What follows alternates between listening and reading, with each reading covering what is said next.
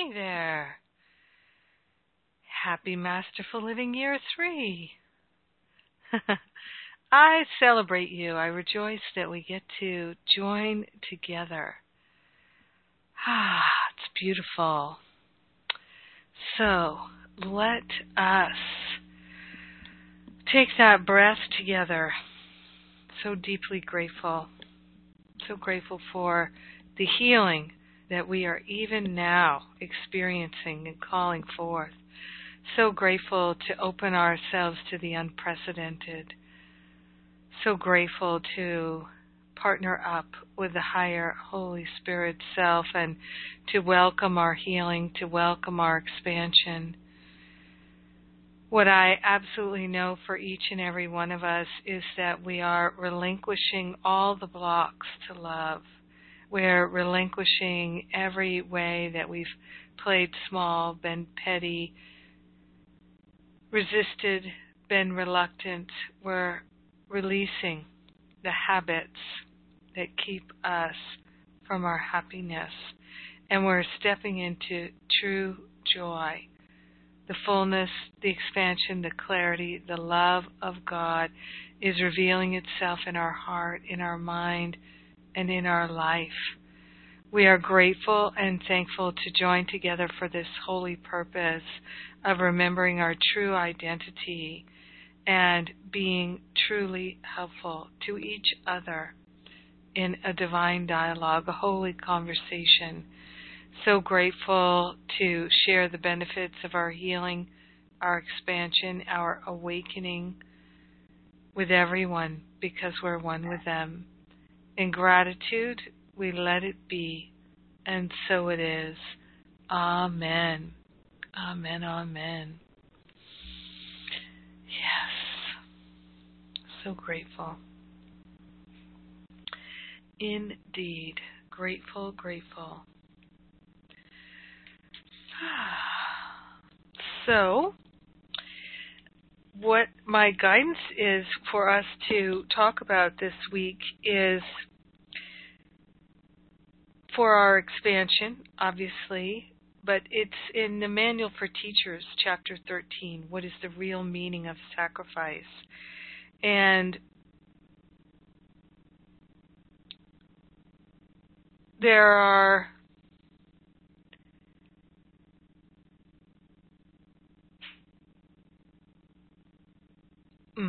I'm going to begin again.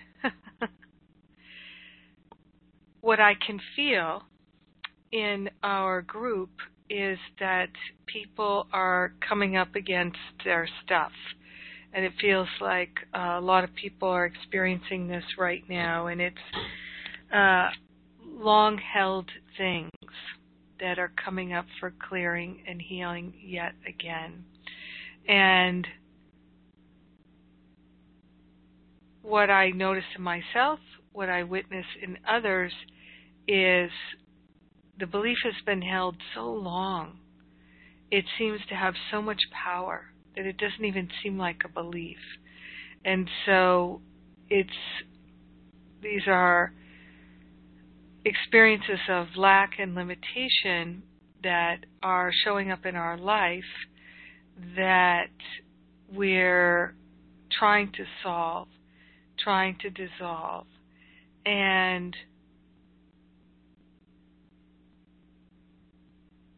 there can be a real sense of, how do I do this? How is this really going to happen? Is it really possible? And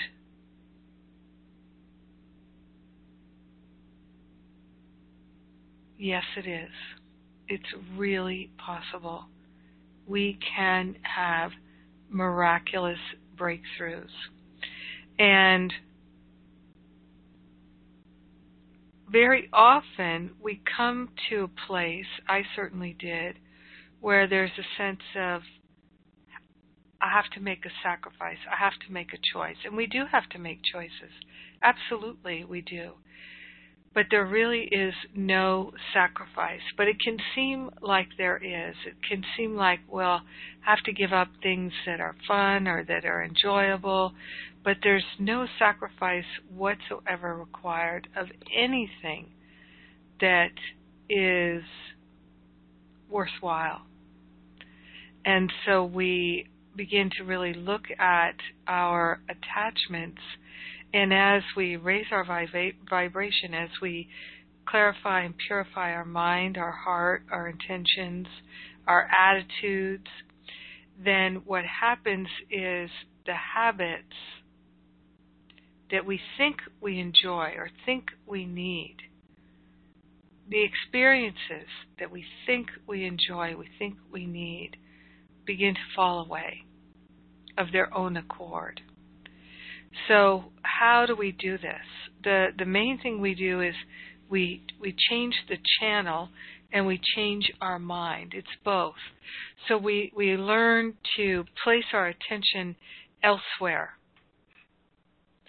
and to not focus on what we don't want and to focus on what we really would like. So this shifting of focus is very valuable to us. And so looking at the sacrifice is helpful to us. So you don't need to have your course book. I'm just going to share a few things here. And it says, although in truth the term sacrifice is altogether meaningless, it does have meaning in the world. Like all things in the world, its meaning is temporary and will ultimately fade into the nothingness from which it came when there is no more use for it. Now, its real meaning is a lesson. Like all lessons, it is an illusion, for in reality there is nothing to learn. So this is one of the most critical things for us to understand, and of course Miracles makes this point a bazillion times, and that is that there's nothing for us to learn. So we still use phrases, and Jesus does it too, about it takes great learning, yet there's nothing for us to learn.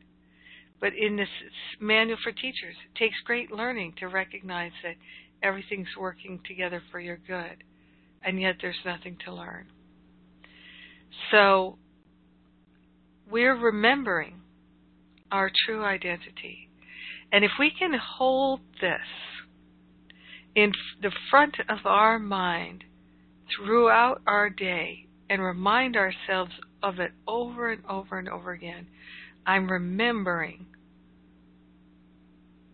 that I'm already wise. I'm remembering that I'm very talented. I'm remembering that I'm perfect. I'm remembering my wholeness. I'm remembering I'm beautiful.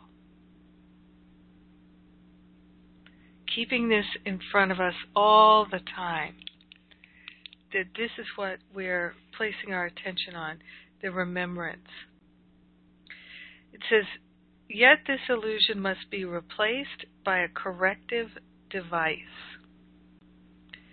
Another illusion that replaces the first, so both can finally disappear. The first illusion, which must be displaced before another thought system can take hold, is that it is a sacrifice to give up the things of this world. So, one of the things that we've talked about is we don't always want to give up the things that we enjoy. And we don't have to give up anything we enjoy. We just don't have to.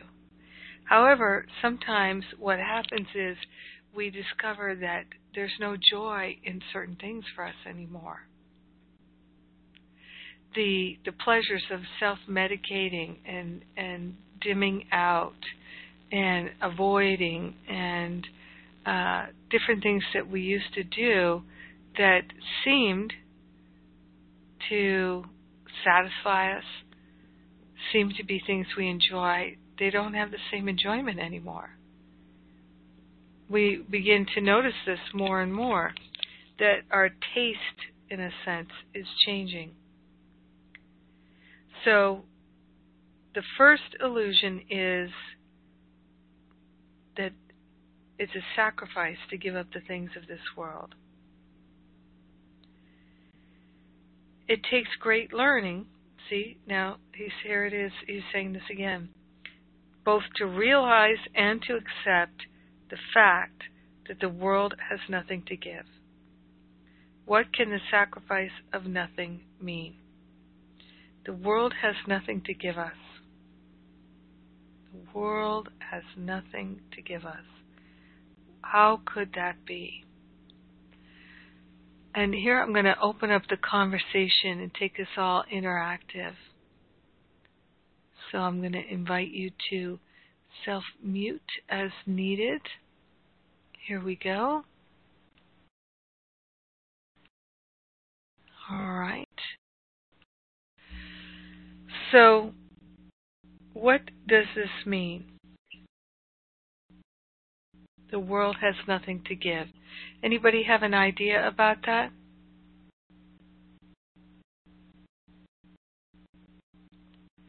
What does it mean that the world has nothing to give?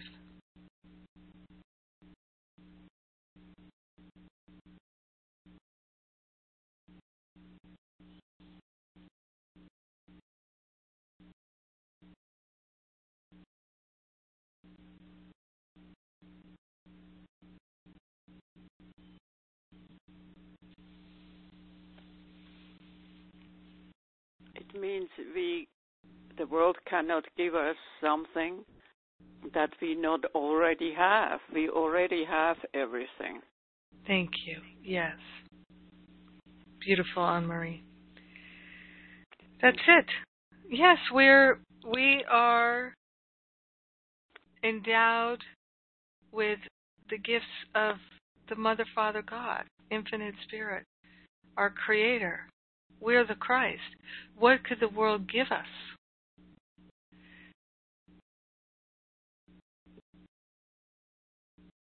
It's a projection of our own mind. The world is a projection of the one mind.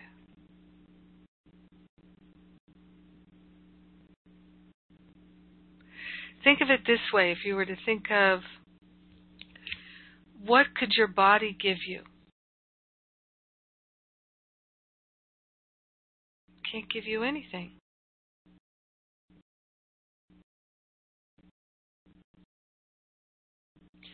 Somebody might say your body could give you pleasure, but as Course in Miracles students, we know that the pleasure is in the mind, it's not in the body. It seems like it's in the body, but it's a projection. It's not actually in the body. You can think of people who have phantom feelings in where their limbs used to be.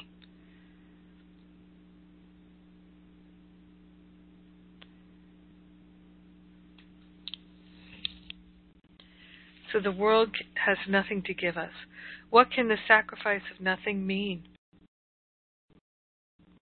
The world has nothing to give us, so there's no sacrifice to give up the things of this world. So what does it mean to give up the things of this world? It means to have no attachment to them, to give up the meaning that we've ascribed to them.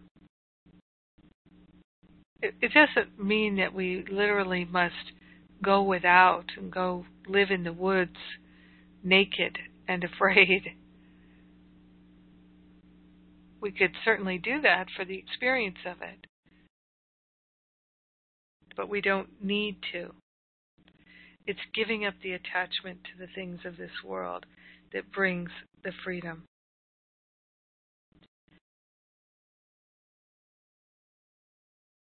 So, what can the sacrifice of nothing mean? It cannot mean that you have less because of it. There is no sacrifice in the world's terms that does not involve the body. So sacrifice always involves the body. Think a while about what the world calls sacrifice.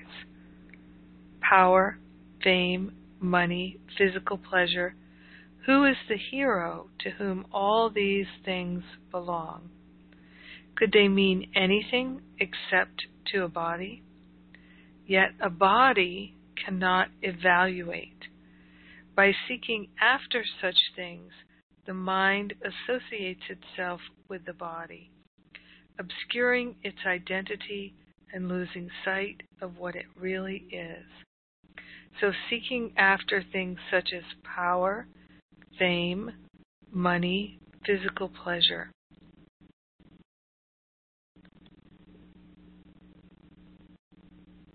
Seeking after those things increases our identification with the body, obscuring our identity and losing sight, the body's identity and losing sight of what it really is. Once this confusion has occurred, it becomes impossible for the mind to understand that all the pleasures of the world are nothing. So, do we pursue pleasure? There are many people on this planet who live their life in pursuit of pleasure. Their life is organized around pursuing pleasure, which just increases their identification with the body.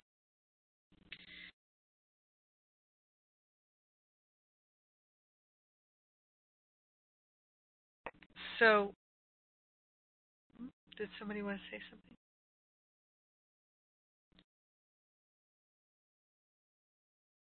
So, once that confusion of identification with the body has occurred, it becomes impossible for the mind to understand that all the pleasures of the world are nothing.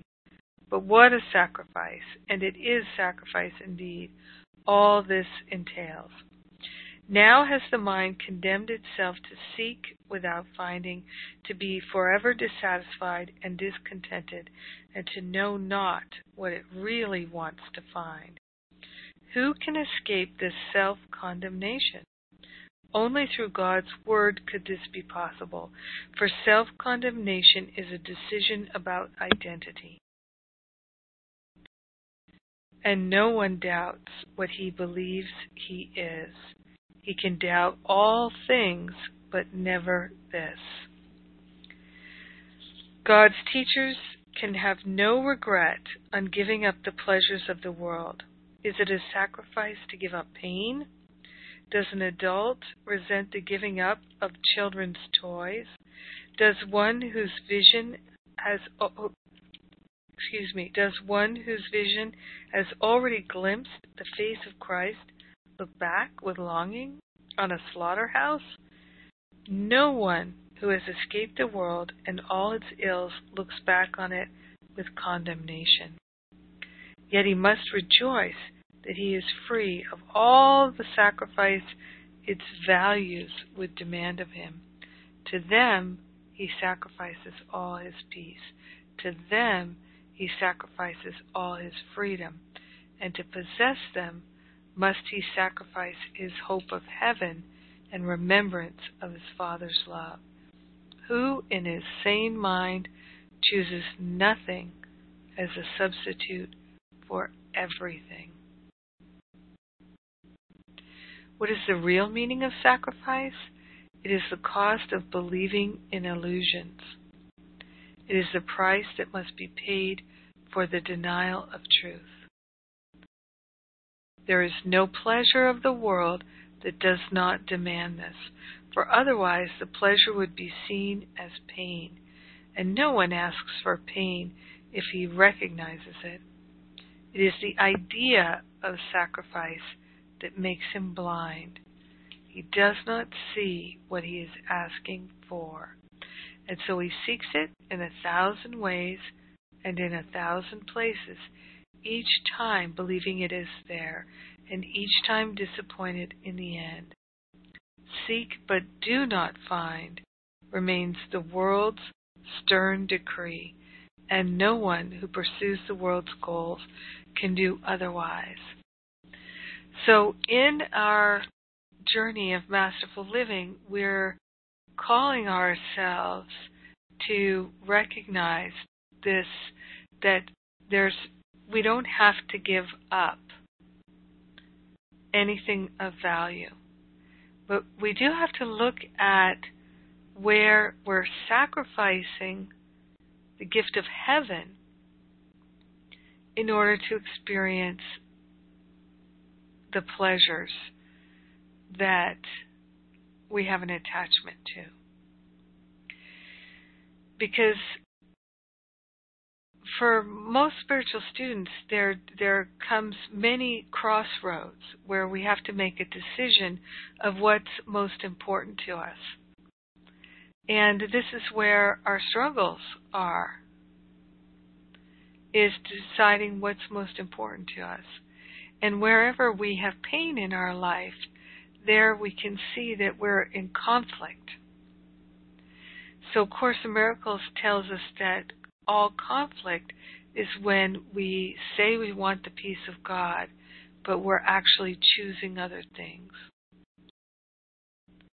That's the basis of all conflict.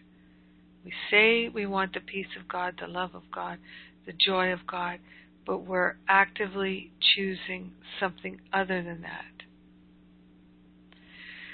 So how we move through this is to recognize that what Jesus tells us in the Course is that we should stop trying to make ourselves happy. Because we really do not know what will make ourselves happy. If we did, we would have achieved it a long time ago.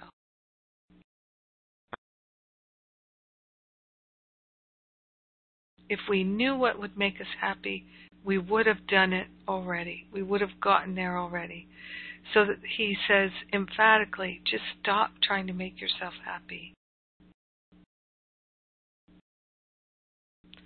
Which can seem kind of crazy. Like, what?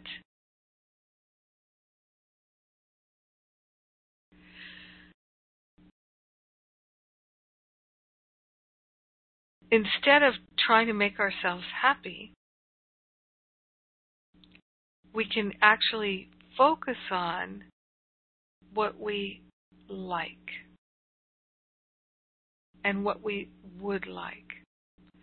Because a lot of times when we're pursuing the things that we think will make us happy, we're actually in subtle ways affirming that we're not happy without them, that we're in lack and limitation. And so we're in the pursuit of the things, the pursuit of happiness, which is oftentimes an affirmation of lack and limitation.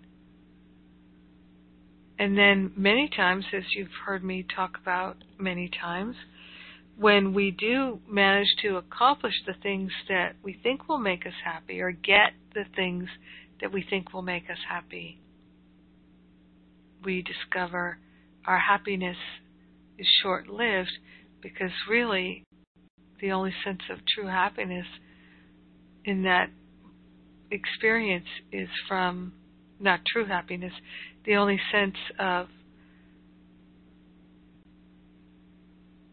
what could be perceived as happiness is actually relief from the wanting, the needing, the craving, and the belief in lack and limitation. Because for one moment, we believe that we have, at last, I have what I want. But it's really what the ego wants, and it's temporary, so it doesn't last.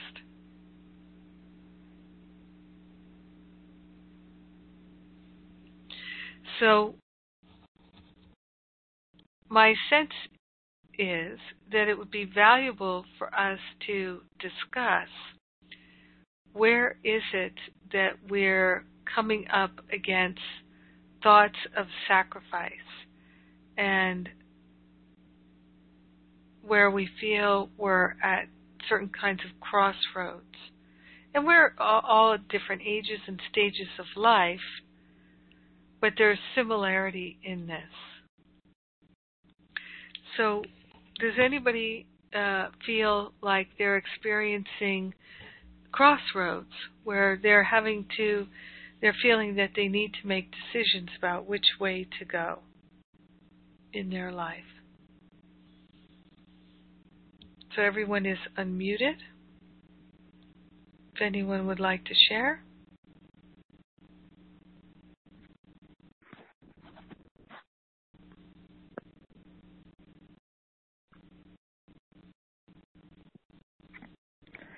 Well, it's interesting. I don't, in a way, I don't want to. but in another way, I know I'm exactly what you're doing, having what you're talking about. Carla, yes.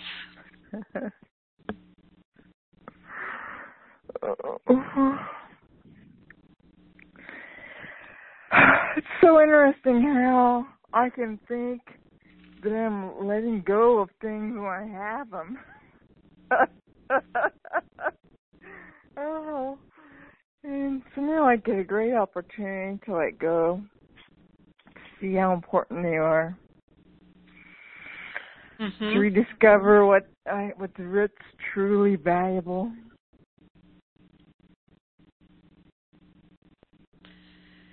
It's very much worthwhile, very worthwhile.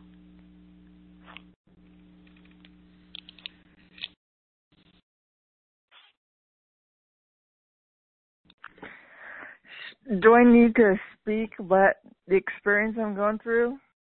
I can't. You can, but you don't need to. It's not important, but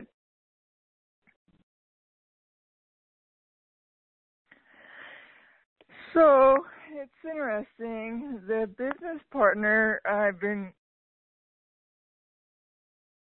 he's been a great teacher. Is still being a great teacher and giving me lots of experiences to rediscover what I'm choosing in each moment. So he's going bankrupt, so he may go bankrupt, so he's trying not to, he says. So, like, my income may drastically change, but I don't know if it's going to, but I just discovered that I am really upset at the thought that it could when I have no idea what's going to happen. It's so amazing. So what is truly valuable to me? Is that truly valuable to me? I'd like a house to stay. I'd like a room and a bed to sleep in. I'd like to be able to eat. But do I need cable and do I need all those other things? No. They just distract me. Well, let's back up for a second because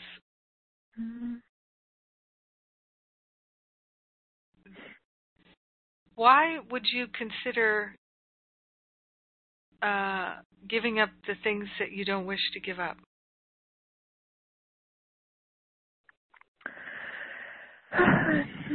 Do I really, like, pick one, the TV, right? The cable. So I'll pick that one because eating seems much more important to me. But so I'm going to pick that. Does that Is that important? Do I want to give it up? So that's my choice. Do I really want to give it? Do I really not want to give it up? No, part of me doesn't, but only because it's a big distraction. It's well, but the real issue at hand is, do all things work together for your good?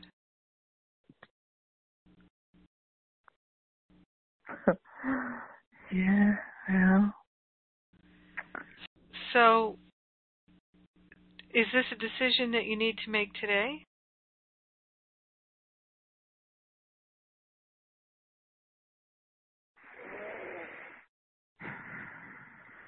No.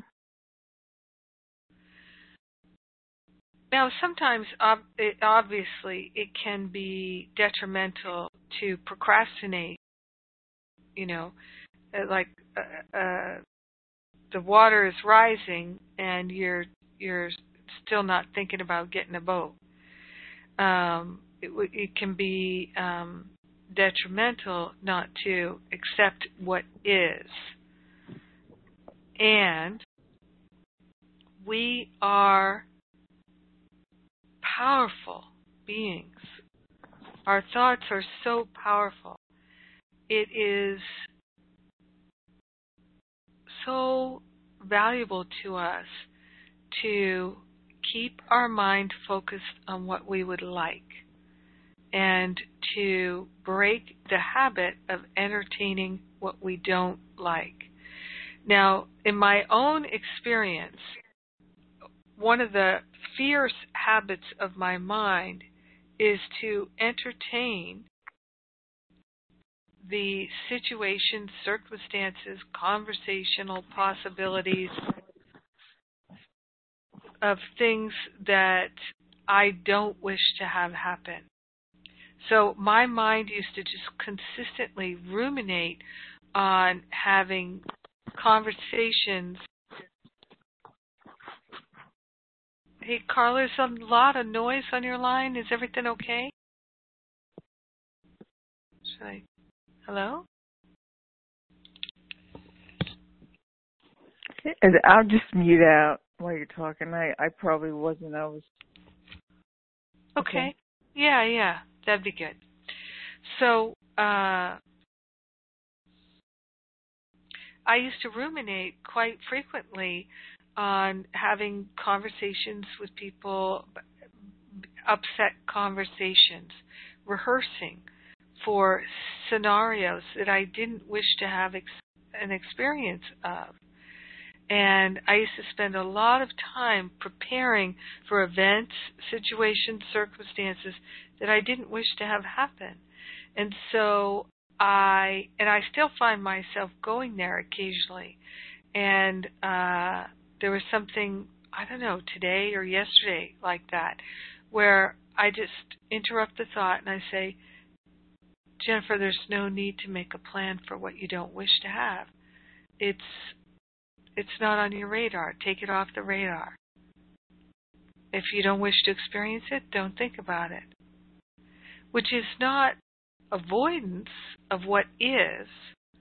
It's not rehearsing for what I don't wish to experience.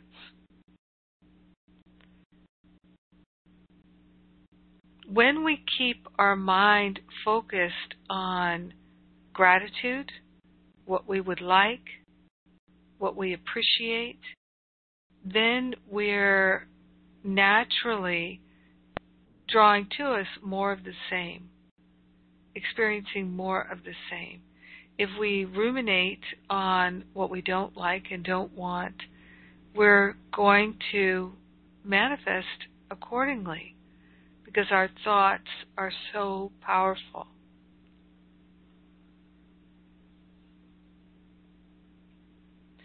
And there's so many examples from my life.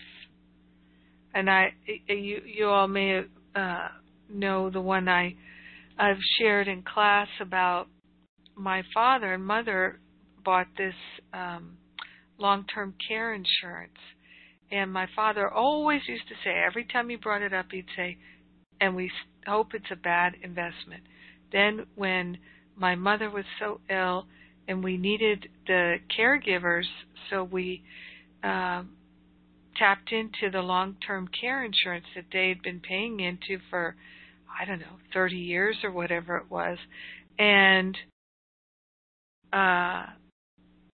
the company had no workers to send us here out on the island.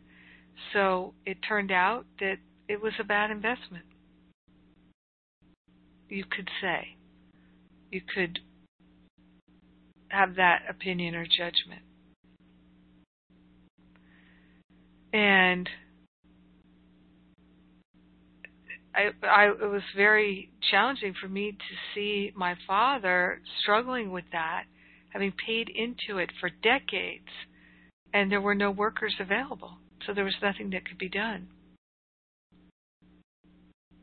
The company didn't have to do a refund, and there was no benefit to the policy. So my mother, we needed the benefits, they weren't available. But every single time my father ever spoke of it, he said, we hope it's a bad investment. Just one very clear way that our thoughts become our reality.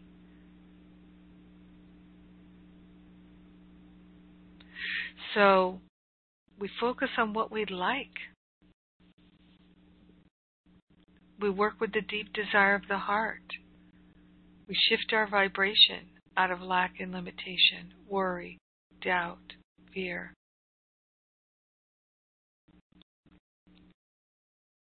And it's that repetitive pattern. Carla, would you like to share anything more?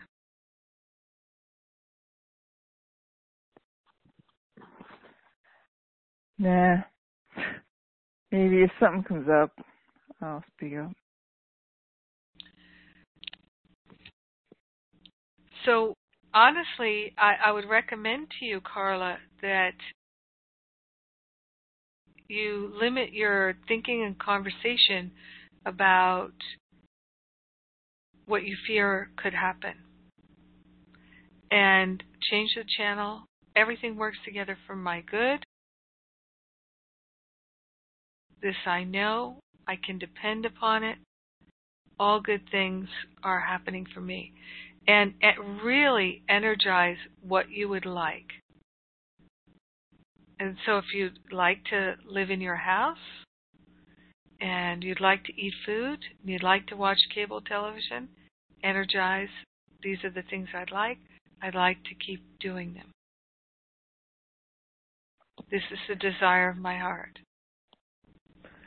I think that's true. I thank you for saying that, but I think I just really need to reevaluate what is really important. I thought it was important, but it's not really important. But I was treating it like it's important, and so I'm like, I get a chance, an opportunity to look at it and go, what did I see so important about that? Mm-hmm. You know, how was that helpful to me? Is it really supporting me in the direction I want to go, that I'm interested in, that I've been so focused on? That's all. Mm-hmm.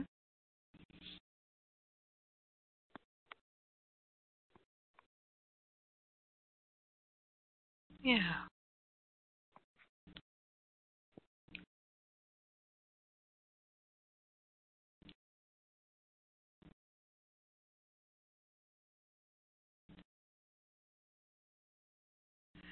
Anybody else seeing themselves at a crossroad?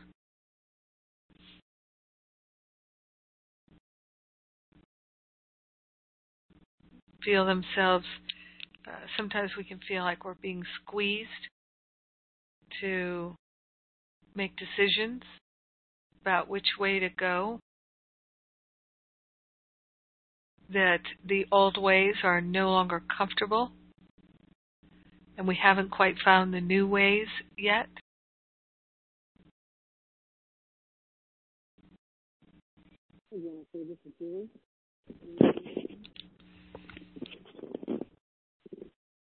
Oh, Julie, were you saying something? You're very muffled. Can't make out what you're saying.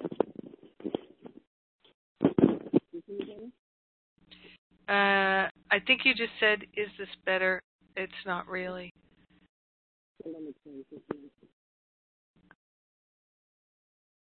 Cannot understand you. Okay, is this better? Oh, that's perfect. Okay, my headset sometimes doesn't work very well. Yeah. Yes, I am in kind of, I guess it's been probably a 3 or 4 year period, probably since I've been in masterful living, of some pretty drastic, continuous change. And for a long time it felt, immediately I prayed for, my biggest prayer, my biggest desire to the heart were to change all my relationships in life to holy ones. Mhm. Because of so much conflict and pain, in my own mind of how I saw the world. And so a lot of that was just my relationship to the world to become a holy one. And it seems that things have been falling away. And I read and reread, the section on trust and about that situation where you see things that seems at first maybe painful and for things to fall away. And it's not really just the fact of losing something that's important to me. Mhm. What I've really lost is the importance of anything. Mm. It's like, I don't know if you remember when our last one-on-one and I just sort of discussed with you just sort of the apathy of that kind of runs through my life, where I've always had enjoyments and even simple things like mowing the lawn and looking at it and feeling a job well done. Just simple things, simple pleasures like that with life just went away. And it was like there was nothing that I could feel that happiness or a satisfaction or a completeness. And it's bizarre. And like I said, so many things have happened. I've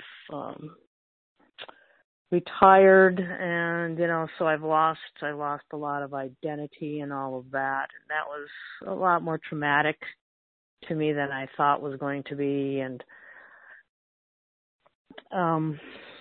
it just seems that all these things in the world, it certainly has taught me that there's nothing out there that can make me happy, because nothing does. Right. And then, but it seemed like kind of a hard lesson, or a hard way that I've chosen to do this, to go this route. And I guess the thing that was upsetting, or it's not so much anymore, I'm just gradually accepting, because I quit kind of fighting it. I'm just accepting it, but it really seems that there's nothing that's replaced it. Nothing in my mind that's giving me happiness, that I feel happiness from. So it's just starting to now feel like there's changes coming. And those changes started in interesting, like, small miracles of, this is going to sound funny, but it's interesting because I really recognize them as pretty outstanding, of finding things when I thought I lost them and asking where they were. And then really having faith that I would find them that I'd be told where they were. And it's gotten to the point where it's like my head will just turn towards this place that the thing is without me even knowing where it's going to go. It's really interesting, and it's definitely feels kind of otherworldly or kind of very miraculous. So it gave me faith that I wasn't abandoned, because it felt abandoned. And of course, that's a large part of my issue, I think, and that I need to work through in life is abandonment. Like, I think that's a big one for tons of people. Mm-hmm. But it's still the feeling of losing, like, what is life for, right? Why am I here? What is this for? And really not understanding that, and really constantly asking that question. And so, like I said, there's something happening now that feels like it's turning. And I think because I have kind of hit the bottom of,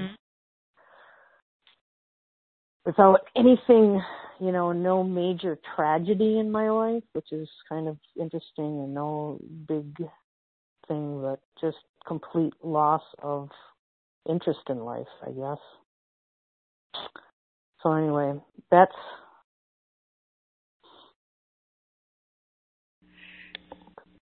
Yeah, I'd like to ask, can anybody relate to what Julie's talking about? You can just speak up or raise your hand.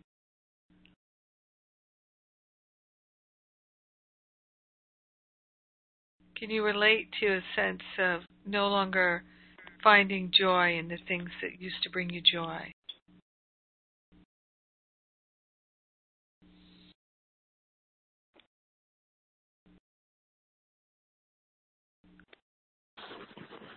Yes. Yeah, I certainly can. And I definitely went through a phase where I felt disinterested in the world, that it didn't offer me happiness or joy or pleasure anymore. Not really. Nothing could satisfy. And I hadn't yet found the fulfillment that comes from that spiritual connection.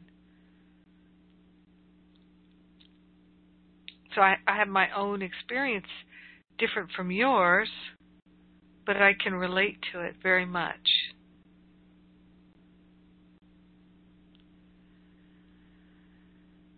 And so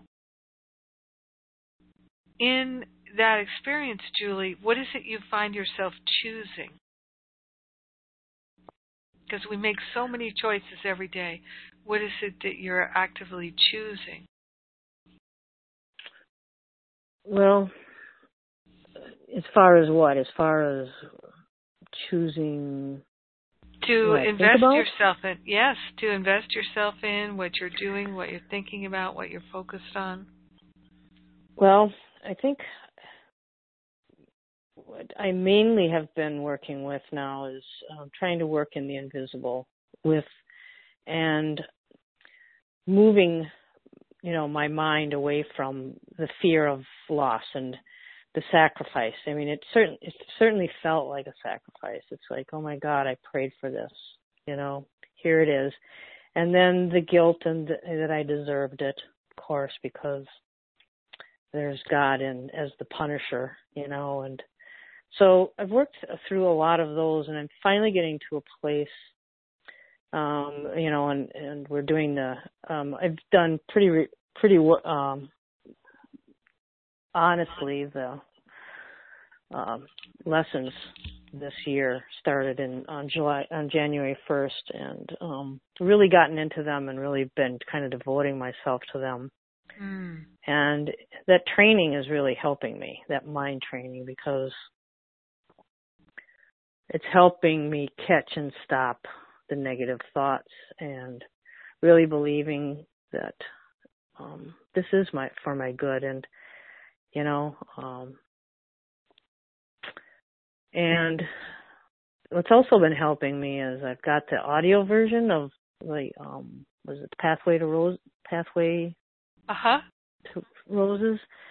And of Roses. That's really very inspiring and very, it's like a pep talk about how powerful we are, you know. And so I listen to that. I walk a lot. I do a lot of hiking with my dogs and usually listen to something, you know, lessons. I listen to our community calls. I listen to audiobooks and try to stay like hooked up that way. And then, you know, when I'm listening, to those inspirational things, it doesn't allow my monkey mind to take off on anything else. Because one thing I've learned over the last years of going through this process is that's what's keeping me in it. And it's really feels like a lot of work. And, you know, there's the whole victim side where I just want to get God to pity me enough to help me out, you know. So I've been through that. And it's really interesting because all the things that have come up for healing in the process of trying to find my way. But I guess the fact that I haven't given up and that I continue to work very hard at looking or trying means I have a lot of willingness to continue. So anyway, it's just been kind of a hard place for a while to find hope in sometimes. You know, you hear stories and you read things and it's like, when's my turn? You know. So as far as, you know, worrying about sacrifice, I don't know. It sure felt like it, and it sure has felt that I've sacrificed something, but there's a knowing part that understands that I just know that that's not the truth, that I have not sacrificed really anything that matters. It just, on the person level, it doesn't feel that way all the time. Mm-hmm. That makes sense. Do you work with the deep desire of the heart at all? Yes. Yes, I have been.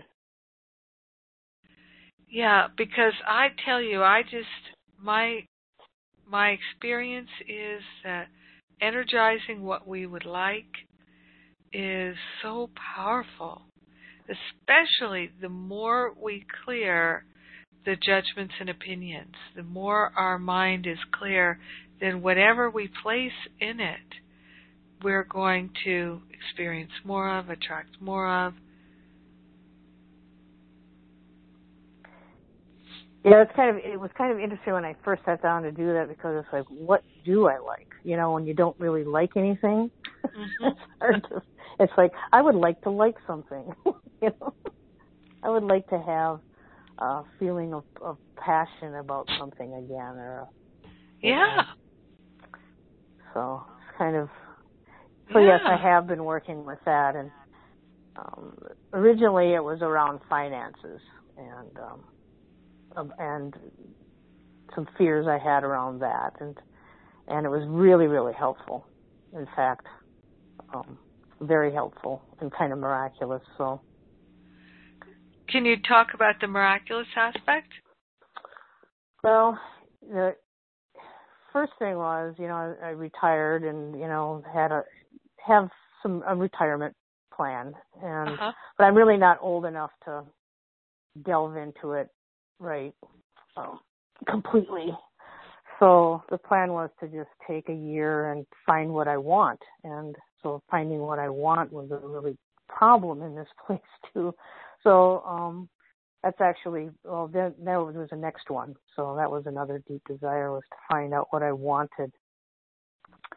But the first one around finances was kind of interesting because not having money coming in and not visually seeing a bank account, money going in and out, just out.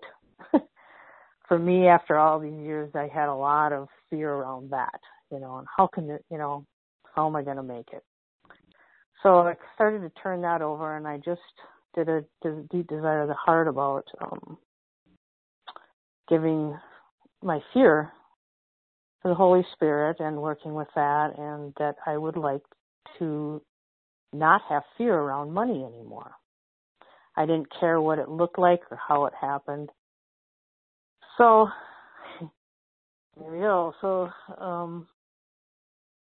I had in 2014, apparently my employer didn't take any taxes out for the whole year. And miraculously, I didn't notice. I don't know how those things happened. It was like 1 year out of 25 years that I've worked for them. It didn't happen. Anyway, and so the whole thing felt sort of weird, like strange. I don't know.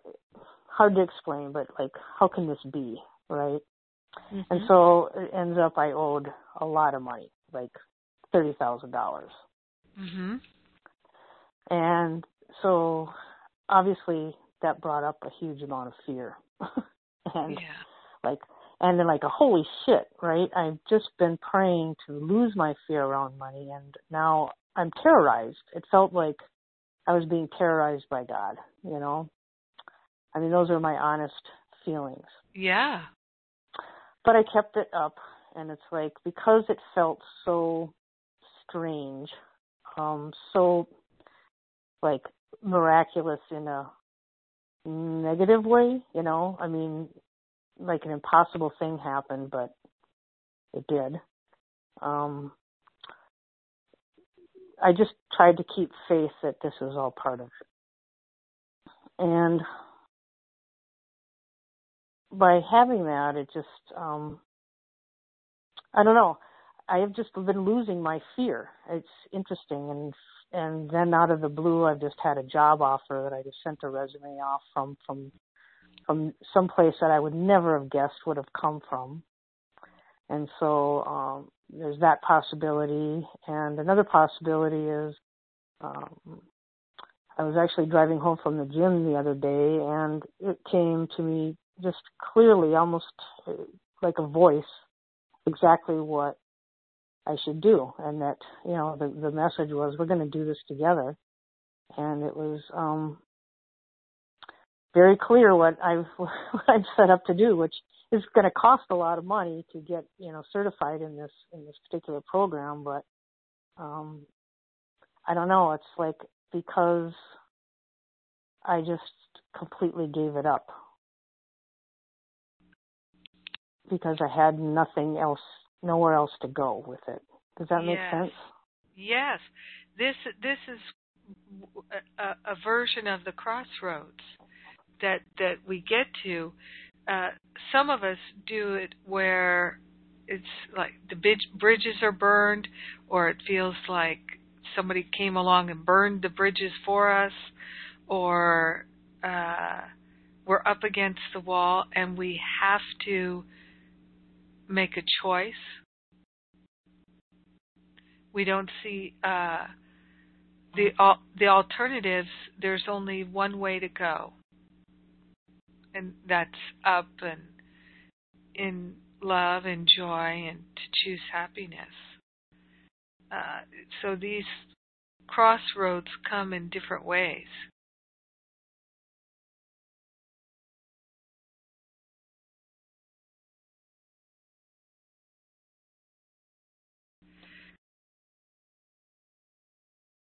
So what I'm hearing is, when did this happen, Julie, that you got this insight?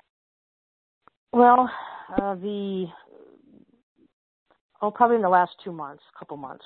It's been working, and in the last actually like the insight about what I was to do was probably a month ago, 3-4 weeks ago, and that because it was so clear and it felt so supported, and it feels like finally I have like enthusiasm around it. Which is the first time I've had enthusiasm for a long, and it like I said, it just came out of nowhere. It was completely unexpected. That little bit of faith, it's like, oh, I got a toehold in the cliff, you know, when I thought I was completely falling off.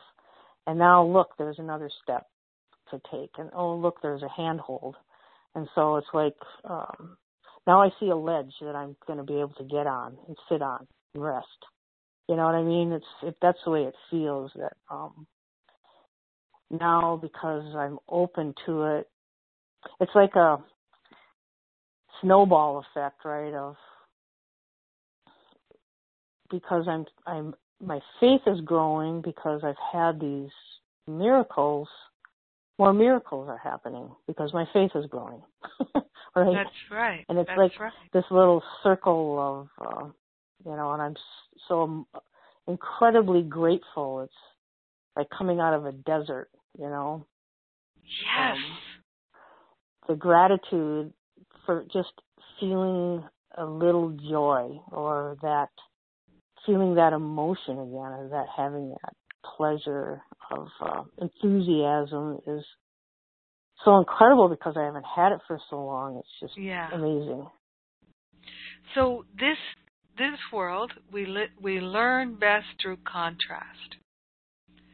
So you created this experience of contrast, the desert, listlessness, no joy, to now when you get the spark, it's so recognizable to you. So this is how you're learning to recognize that spark of divinity and insight and wisdom and clarity, and to be grateful for it. The more grateful you are for the feelings of joy, the feelings of happiness, the sparks of inspiration, the more they will come.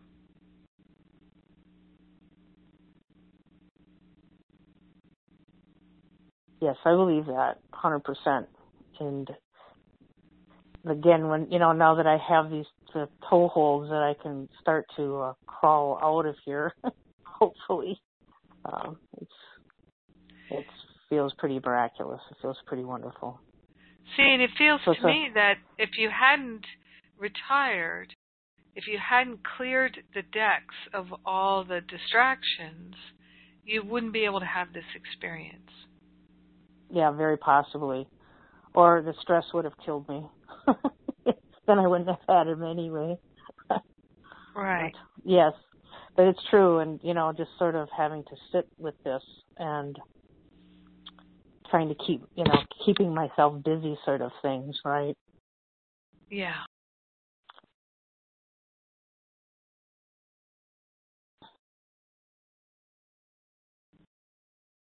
Thank you. Thank you for sharing with us. Sure.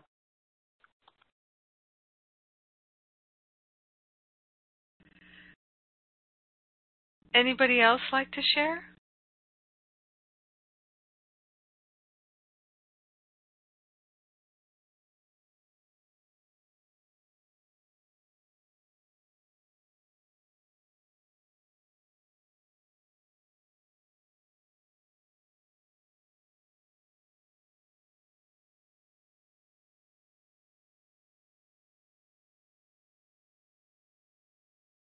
I will. This is Linda.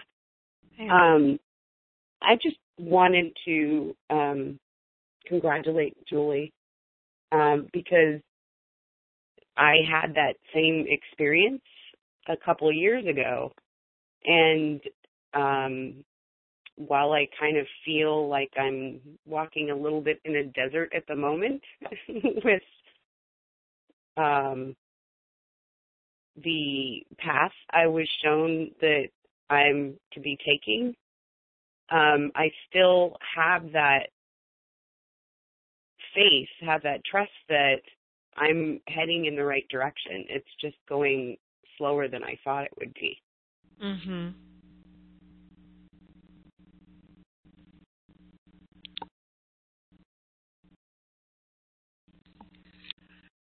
Well, one of the things for those of us who are moving in the realm of becoming a spiritual teacher, counselor, is we have to give up the notion that we're not worthy. And that somehow we have to have much more accomplishment in order to be able to make a living at it, be successful with it. And we also get these ideas of what it should look like, how fast we're going to progress, and in truth, everything is perfectly being orchestrated and laid out. And the things that really increase the flow are the gratitude for what's happening and our willingness. So for me, for a long time, I did many workshops and classes with small numbers of people, very small numbers of people. I'm sure you've heard me tell about driving 2 hours to do and spending half a day to do a workshop for one person. Yeah. And it was I did it on a love offering basis. They gave me $20. It was like barely gas money. But I knew that it had been a life-changing day for that person. And for the minister in the church who I was visiting and doing the workshop, they sat in on the workshop, and I know they really got something out of it too. So I had the presence of mind to recognize that those years I was in training. Mm-hmm. And I was.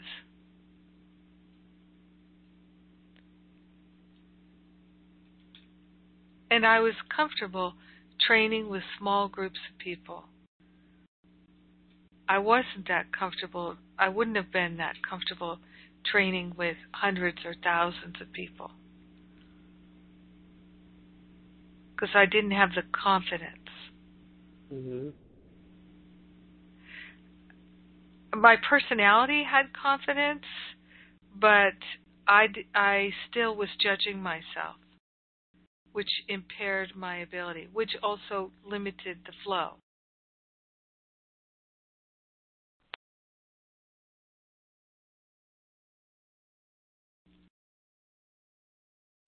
Yeah, And I'm kind of working with that now. Yep, and I was very much focused on lack and limitation in terms of thinking like, I wish more people were coming. I don't know how to get more people to come. I don't really know what I'm doing. I don't have anyone to help me.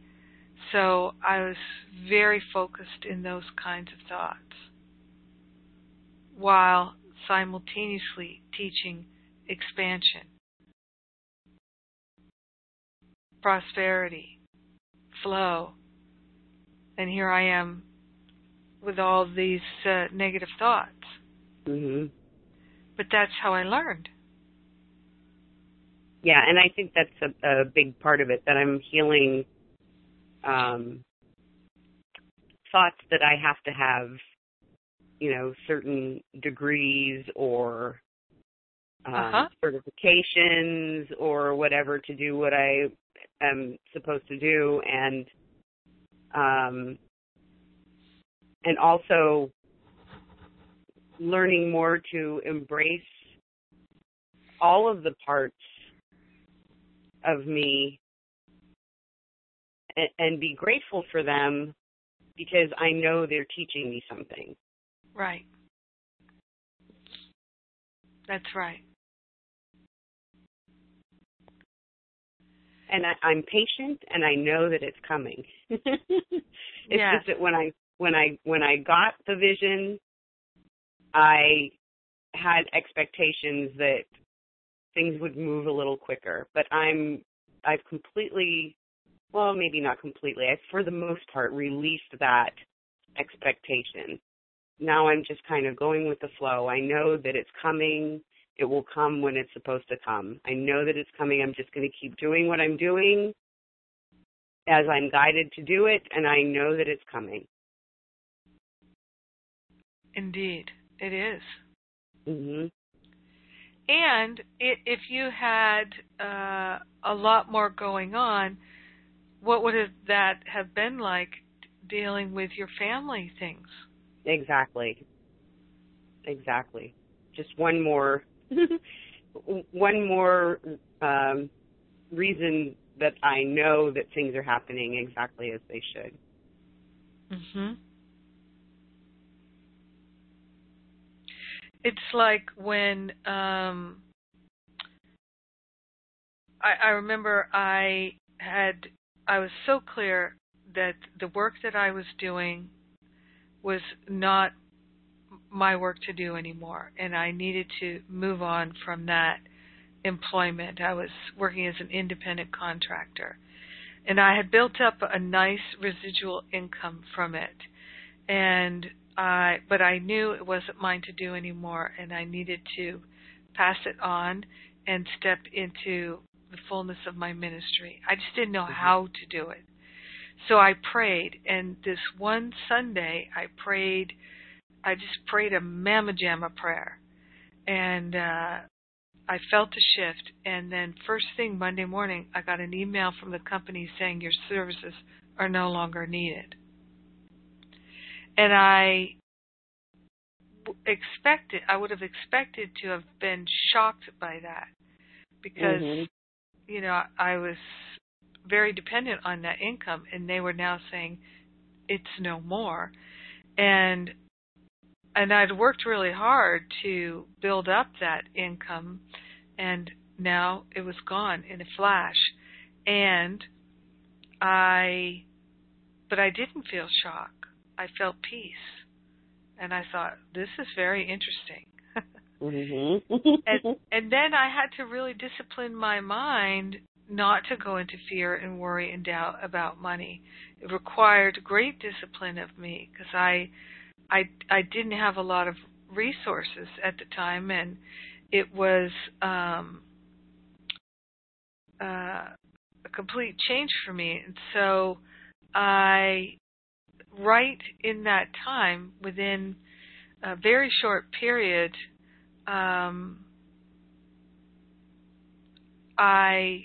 my mom went into hospice care, and so then I was free to completely devote myself to my parents for 5 months, and I was so grateful that I didn't have to worry about work, and my parents helped me out a little bit to just pay my rent and keep my apartment in LA. And so I muddled through. I accumulated more debt and stuff, but eventually I paid that off. And I can't even begin to tell you how grateful I was that I could be with my parents in their time of greatest need. And that was my desire. And I had so much personal miraculous healing because I was working the Course in Miracles teachings just rigorously all day to keep myself in peace and joy and harmony, and to heal all kinds of stuff that was being triggered. And in a very short order, I had amazing peace and joy and a complete healing of all my relationships that I'd had my whole life with my mother. So who would have thought that getting fired, in a sense, or losing my job, being downsized, or whatever we want to call it, and my mother's terminal cancer, these things would have been the best things that could have ever happened to me. But they were. Mm-hmm.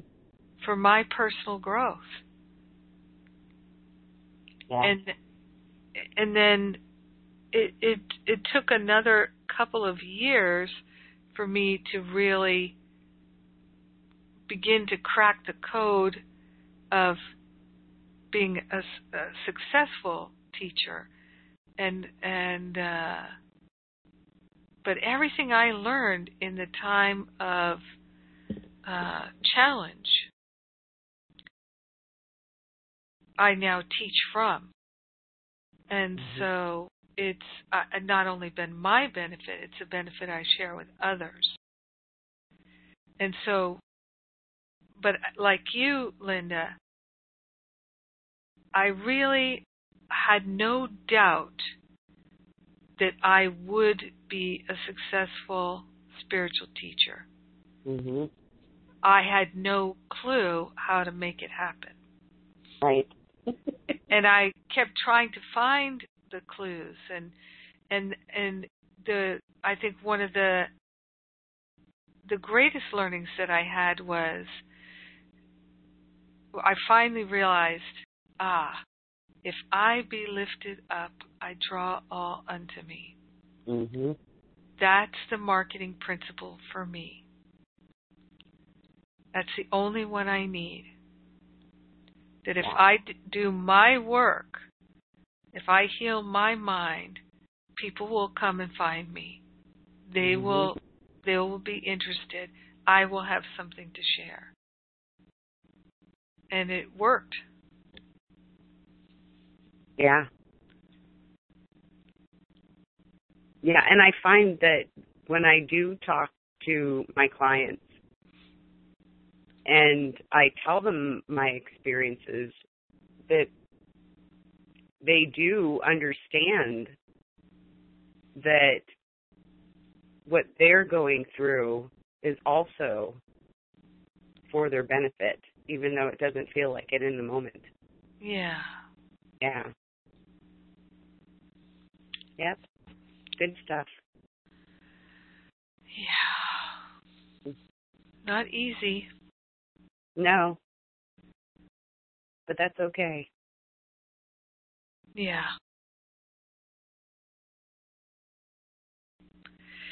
In the Manual for Teachers, going back to the sacrifice, it says, paragraph 7, do not forget that sacrifice is total.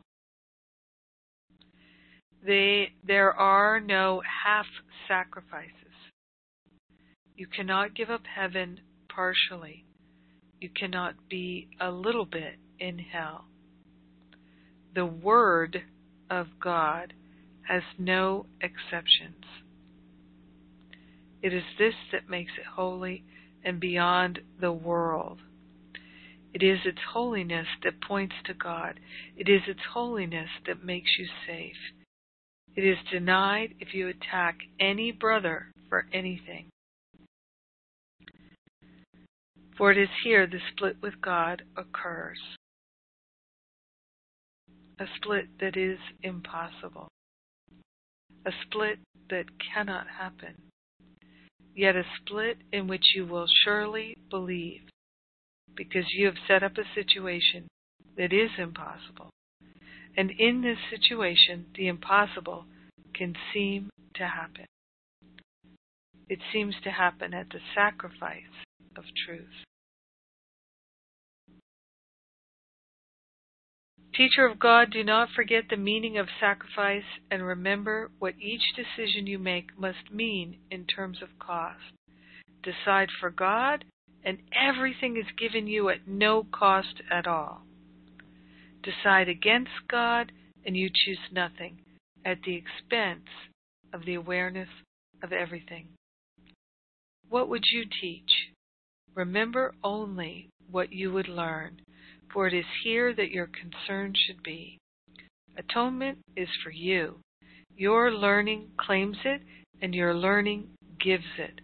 The world contains it not. But learn this course, and it is yours.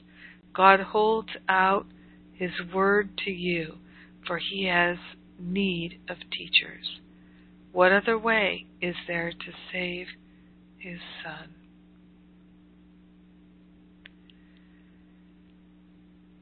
Beautiful. Decide for God, and everything is given you at no cost at all. Decide against God, and you choose nothing at the expense of the awareness of everything.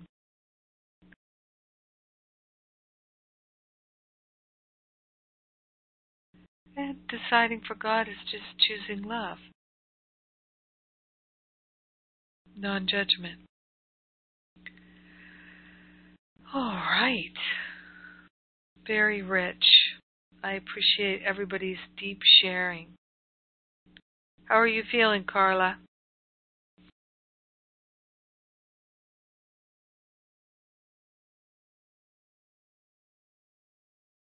Maybe she's making cookies. No, I'm just laying down, and so I'm just, I think I'm going to just take a bath and meditate and all this stuff, so that's very helpful. Yeah. But I know I'm not alone in this path, in my growth and everything. We're all together, really. Mhm. Yeah.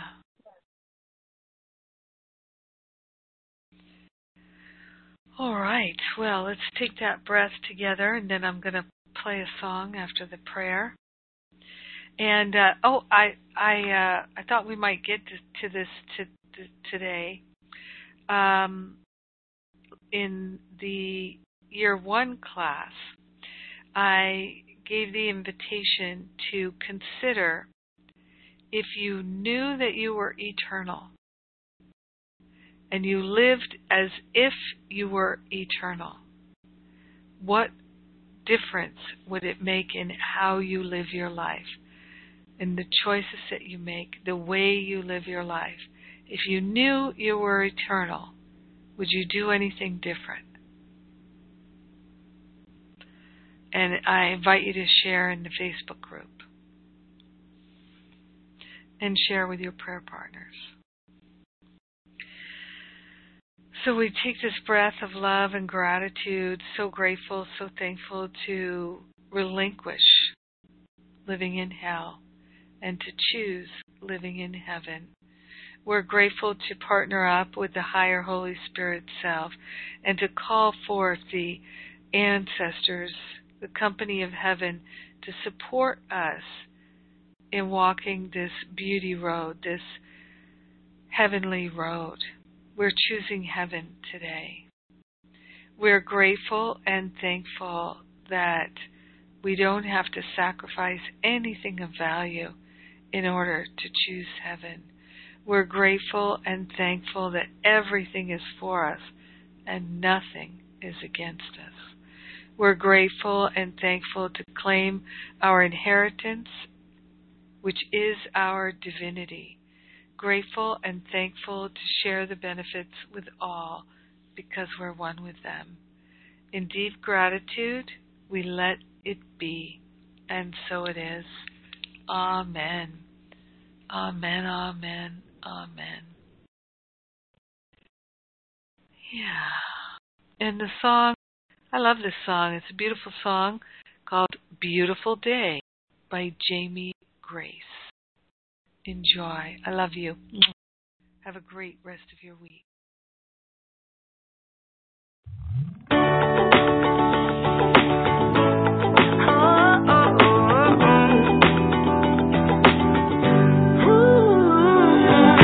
Wake up and smile, 'cause it's been a while.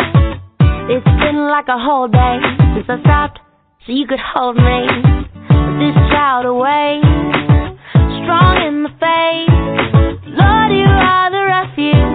that I can't wait to get to, 'cause I can't let it say go, can't let it say go by, without thanking you for the joy that you bring to my life. And there's something about the way your sun shines on my face. It's a love so true, I can never get enough of you. This feeling can't be wrong. I'm about to get my worship on. Take me away. It's a beautiful day. Yeah, yeah, yeah. It's a beautiful day. Yeah, yeah, yeah. When trouble seems to rain on my dreams, it's not a big deal. Let it wash all the bugs off my windshield, 'cause you're showing me that in you I'm free, and you're still the refuge that I've just got to get to. So I won't let it say go, won't let it say go by. So put the drop top down, turn it up, I'm ready to fly. And there's something about the way your sun shines on my face. It's a love so true, I can never get enough of you. This feeling can't be wrong. I'm about to get my worship on. Take me away. It's a beautiful day. Yeah, yeah, yeah. It's a beautiful day. Yeah, yeah, yeah. I've got no need to worry. I've got no room for doubt. No matter what's coming at me, you'll always be the beautiful I sing about. There ain't no limitation. Your amazing grace, your amazing grace. And there's something about the way your love shines on